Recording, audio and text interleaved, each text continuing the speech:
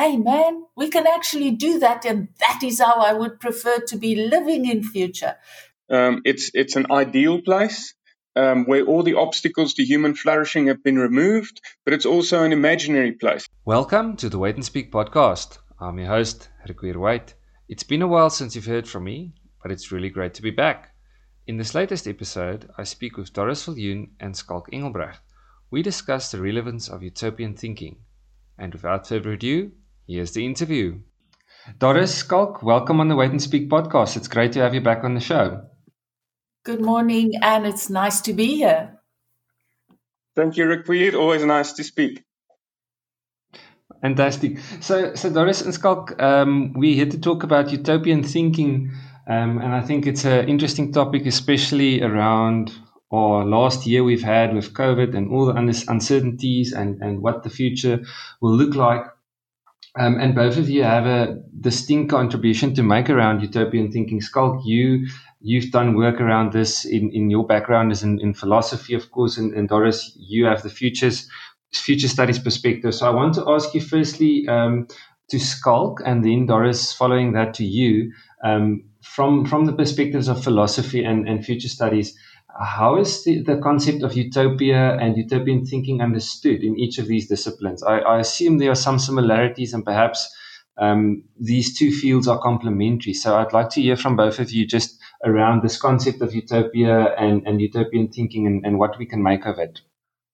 Okay, no, happy to discuss the queer. Just very quickly, utopia probably isn't a philosophical term. Utopia, first and foremost, is a place. It's an ideal place where all the obstacles to human flourishing have been removed, but it's also an imaginary place, no place. So famously, when Thomas More in 1516 wrote his book Utopia, he coined a new term. Utopia is a play on words. Utopos meaning good place, but also utopos meaning no place. So first and foremost, it's actually a literary genre, and a very interesting literary genre. It's a bit of a subversive literary genre because it allows the narrator to tell the story of an ideal society, to criticize existing society, but without having to take responsibility for the ideas. Thomas More afterwards can say, I'm not saying this is what it should be, I'm just reporting on what I heard. So normally what happens in utopian fiction is a traveler lands up at an island. The island or this different place is an ideal society, completely different from the society the traveler comes from, and the traveler gets a walkthrough, gets a tour of the ideal society, and then returns to his own society. Just from a philosophical point of view, what makes this interesting is we've got questions of political philosophy. What does justice mean? Taking us back to the work, a kind of prefiguration of utopia, Plato's Republic. So we can ask, what does the ideal society look like, or what is justice in society? But secondly, from a philosophical point of view, utopia, at least later on, has been associated with the Enlightenment or with modernism, with the idea, the scientific idea that we can know history, we can know reality, we can know the essence of human beings, and we can actually perfect society and we can perfect people. And that's maybe why the idea has kind of fallen into disrepute. But I'll pause there just to give you a bit of idea what utopia is about. Thank you, Skalk. And I hear a lot of words come out, and I'm going to give Doris a chance first, but I think fiction, and maybe Doris, something interesting around fiction in the realm of future studies is science fiction, and I think thinking about the future. But let me pause there and then hear your perspective. Thanks. Yes, I want to echo what Skalk said there, and this utopian image that is a place and also no place. In future studies, that is exactly what we do. We help people to imagine multiple plausible futures. And in many cases, one of those futures that we help and try to facilitate is a very utopian one. Now, in the general speaking of people, utopia has this notion of it's an unrealistic dream. But in future studies, whatever we try to create and facilitate and think of, our big test for those images is that it must at least be plausible. Because we are guiding stakeholders, we are thinking with people, and what we're trying to help them to do is to sense what is going on, make sense through creating multiple plausible futures so that they can make change. So in our case, we sort of weave in that taking of the responsibility to make it plausible, because it must be something that you must be able to at least hope to try and achieve. In future studies, we're not trying to think, when we think of utopian futures, we're not trying to think of the ultimate perfect place. We're thinking of a better place, and the better place for the stakeholders that are thinking together. And in future studies, we have movements that call themselves by other names, but that are focusing on utopian futures. One is the positive futures movement, that are creating narratives and doing beautiful things in terms, and call themselves positive futures. But then as well, the Institute for Alternative Futures, under the guidance of Clem Bezold, they created aspirational futures and a framework to help and facilitate what they call aspirational futures. Doris, I'm going to come back to you in just a moment, because I think there are obviously common themes in both perspectives. But firstly, Skalk, then I think Doris touched on this about what is plausible, thinking around utopian thinking, or futures, what is ideal, but also what is plausible. So from your side, how do you see, how should we balance utopian thinking with the ideas of rationality and realism? Because I think there's different, varying degrees of how far you can stretch utopian thinking and this idea of utopia. Yeah, I mean, we know that the idea has gone through a lot of changes over history. I mean, it started out as this new term coined by Thomas More, this ideal place but no place. But today, if you say something is utopian, exactly like Doris said, it means that it's a flight of fancy, it's unrealistic. In fact, there's three main criticisms against utopianism. And the first is this idea that it's unrealistic, that it's a fantasy. But people like Russell Jacoby would say anyone who still believes in utopia is either out to lunch, crazy, or out to kill. In other words, totalitarian. And that's the problem. That was also initially the problem. Although we today think of Marxism as a utopian project, Marx and Engels were very critical of what they called the utopian socialists, exactly because they said the idea is unrealistic. It's not grounded in actual historical processes. That's the first kind of criticism against utopia. I'm going to come back to that. Just to mention the second and the third. The second thing is people believe that if you believe in utopias, or if you start a utopian project, it has to end in violence. Utopian thinking is dangerous because it leads to authoritarianism. I think that Roger Scruton said, he said, utopia must either be very vague and nice, or it's got to be detailed and nasty. So that's the second problem, is people think utopianism is dangerous. And the final problem is what Doris also referred to, is this idea that utopianism must be a blueprint, must see a perfect future that doesn't allow any change. So it's almost finalist.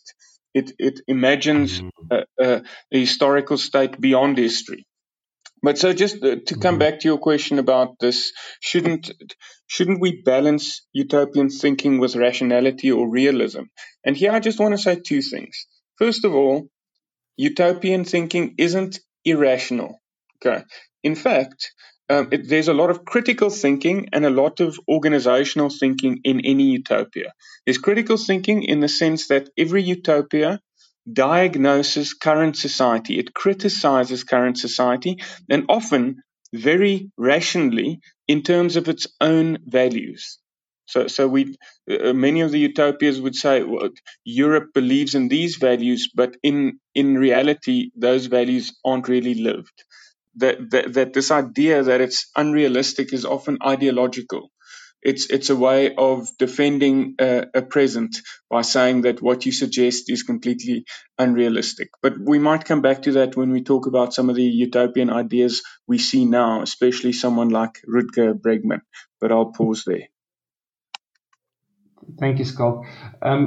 Doris, from your side, dystopian thinking, do you see that as having a balancing role? I think Skalk touched on this idea, or some of the critique comes from the idea that utopian thinking is absolute and that it's fixed.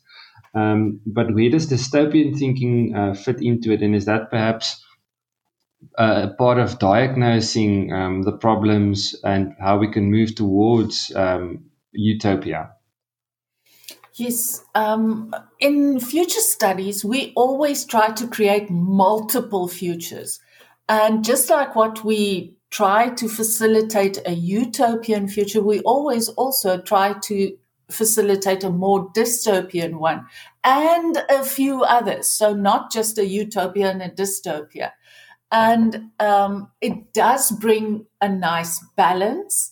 And here we always, when we facilitate the dystopian one, we ask people to not be lazy thinkers, because there is a trap in utopian and dystopian thinking. Once you have dreamed up the ultimate utopia, you sort of get lazy and just create a dystopia by making it the counter of the utopia, where in a complex adaptive system where we live in society, the dystopian future may not just be the exact opposite of the utopian future, because everything that was good or worked well now just working in the other way may not be what creates the dystopian future. So like what Scott referred to there, to really go back to those drivers of change, those factors that would be influencing the field, and see, well, okay, how could these play out in a different manner to create a dystopian future, or two or three, where we have two or three more negative ones and two or three more positive ones, depending on how those factors of change play out in different ways over the term that you are imagining, whether it's 10 years, 20, 40, however many years. So what I want to say about dystopian thinking, yes, it does bring the other side. And in my experience, people are almost much more comfortable with creating dystopian futures than utopian ones. Probably our friends in Hollywood help us with putting images in our heads. So having people imagine, they already have the pictures in their heads of how bad stuff could go. It's a little bit harder to facilitate people to really imagine how stuff could play out in a much better way. In future studies, we talk about memories of the future, those images we have in our heads. And yes, we have vivid images of potential dystopian futures.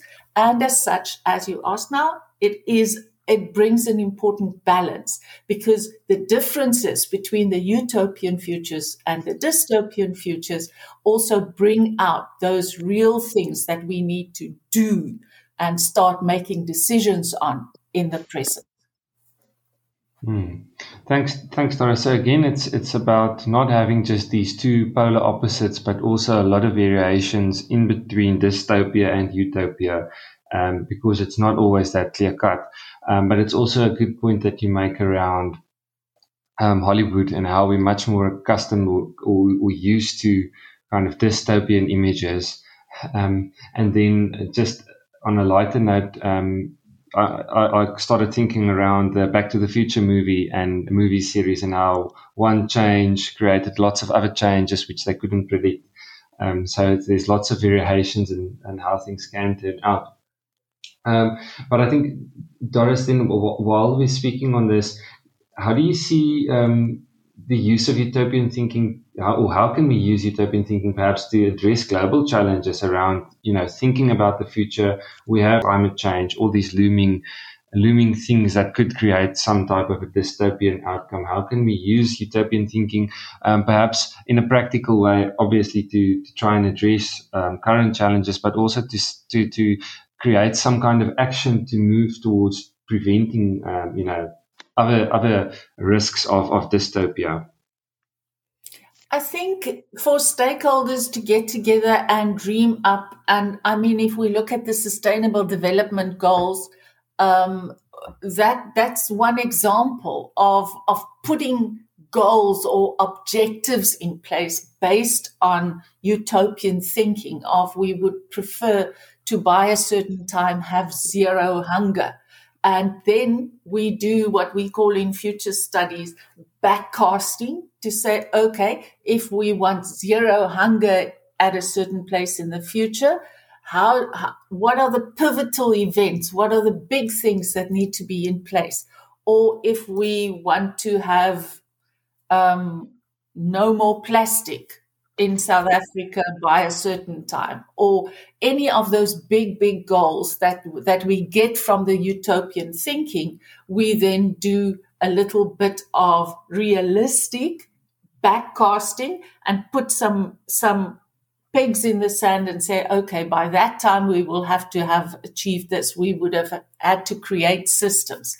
One of the nice tools in future studies, a thinking tool, is causal layered analysis, because when we think about the future and what things could look like, sometimes we could get stuck on the stuff that is easy to measure and easy to see. Those things that, like a 3% increase in that or a 2% decrease in that, things that are easy to count.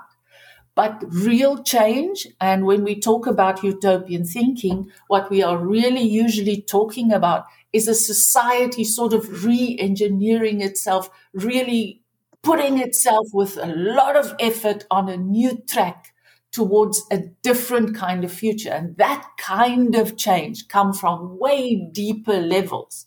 Now, Sahel Inyatullah created this, what he called causal layered analysis.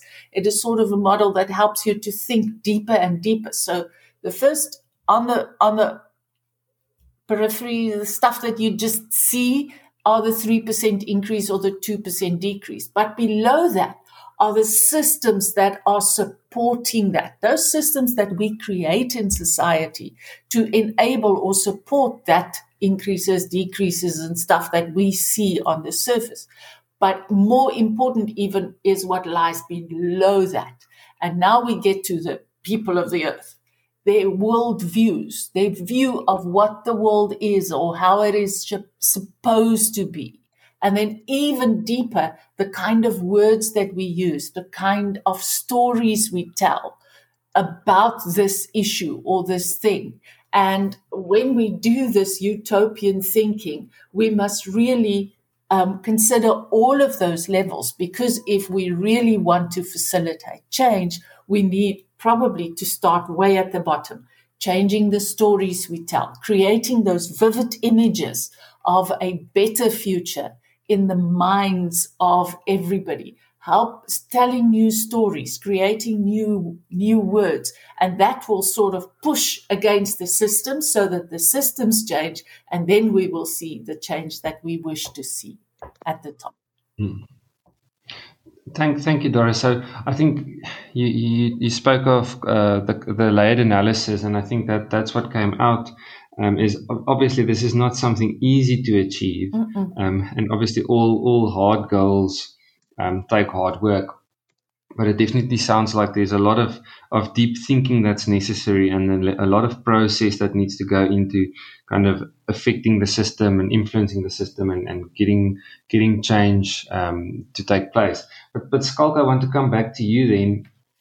Doris touched on this now, but how do you see utopian thinking in terms of societal engagement and positive change? How could we use utopian thinking, or perhaps create awareness of utopian thinking and getting people engaged in this type of debate and thinking? Do you see that as something we can do to promote a positive societal engagement?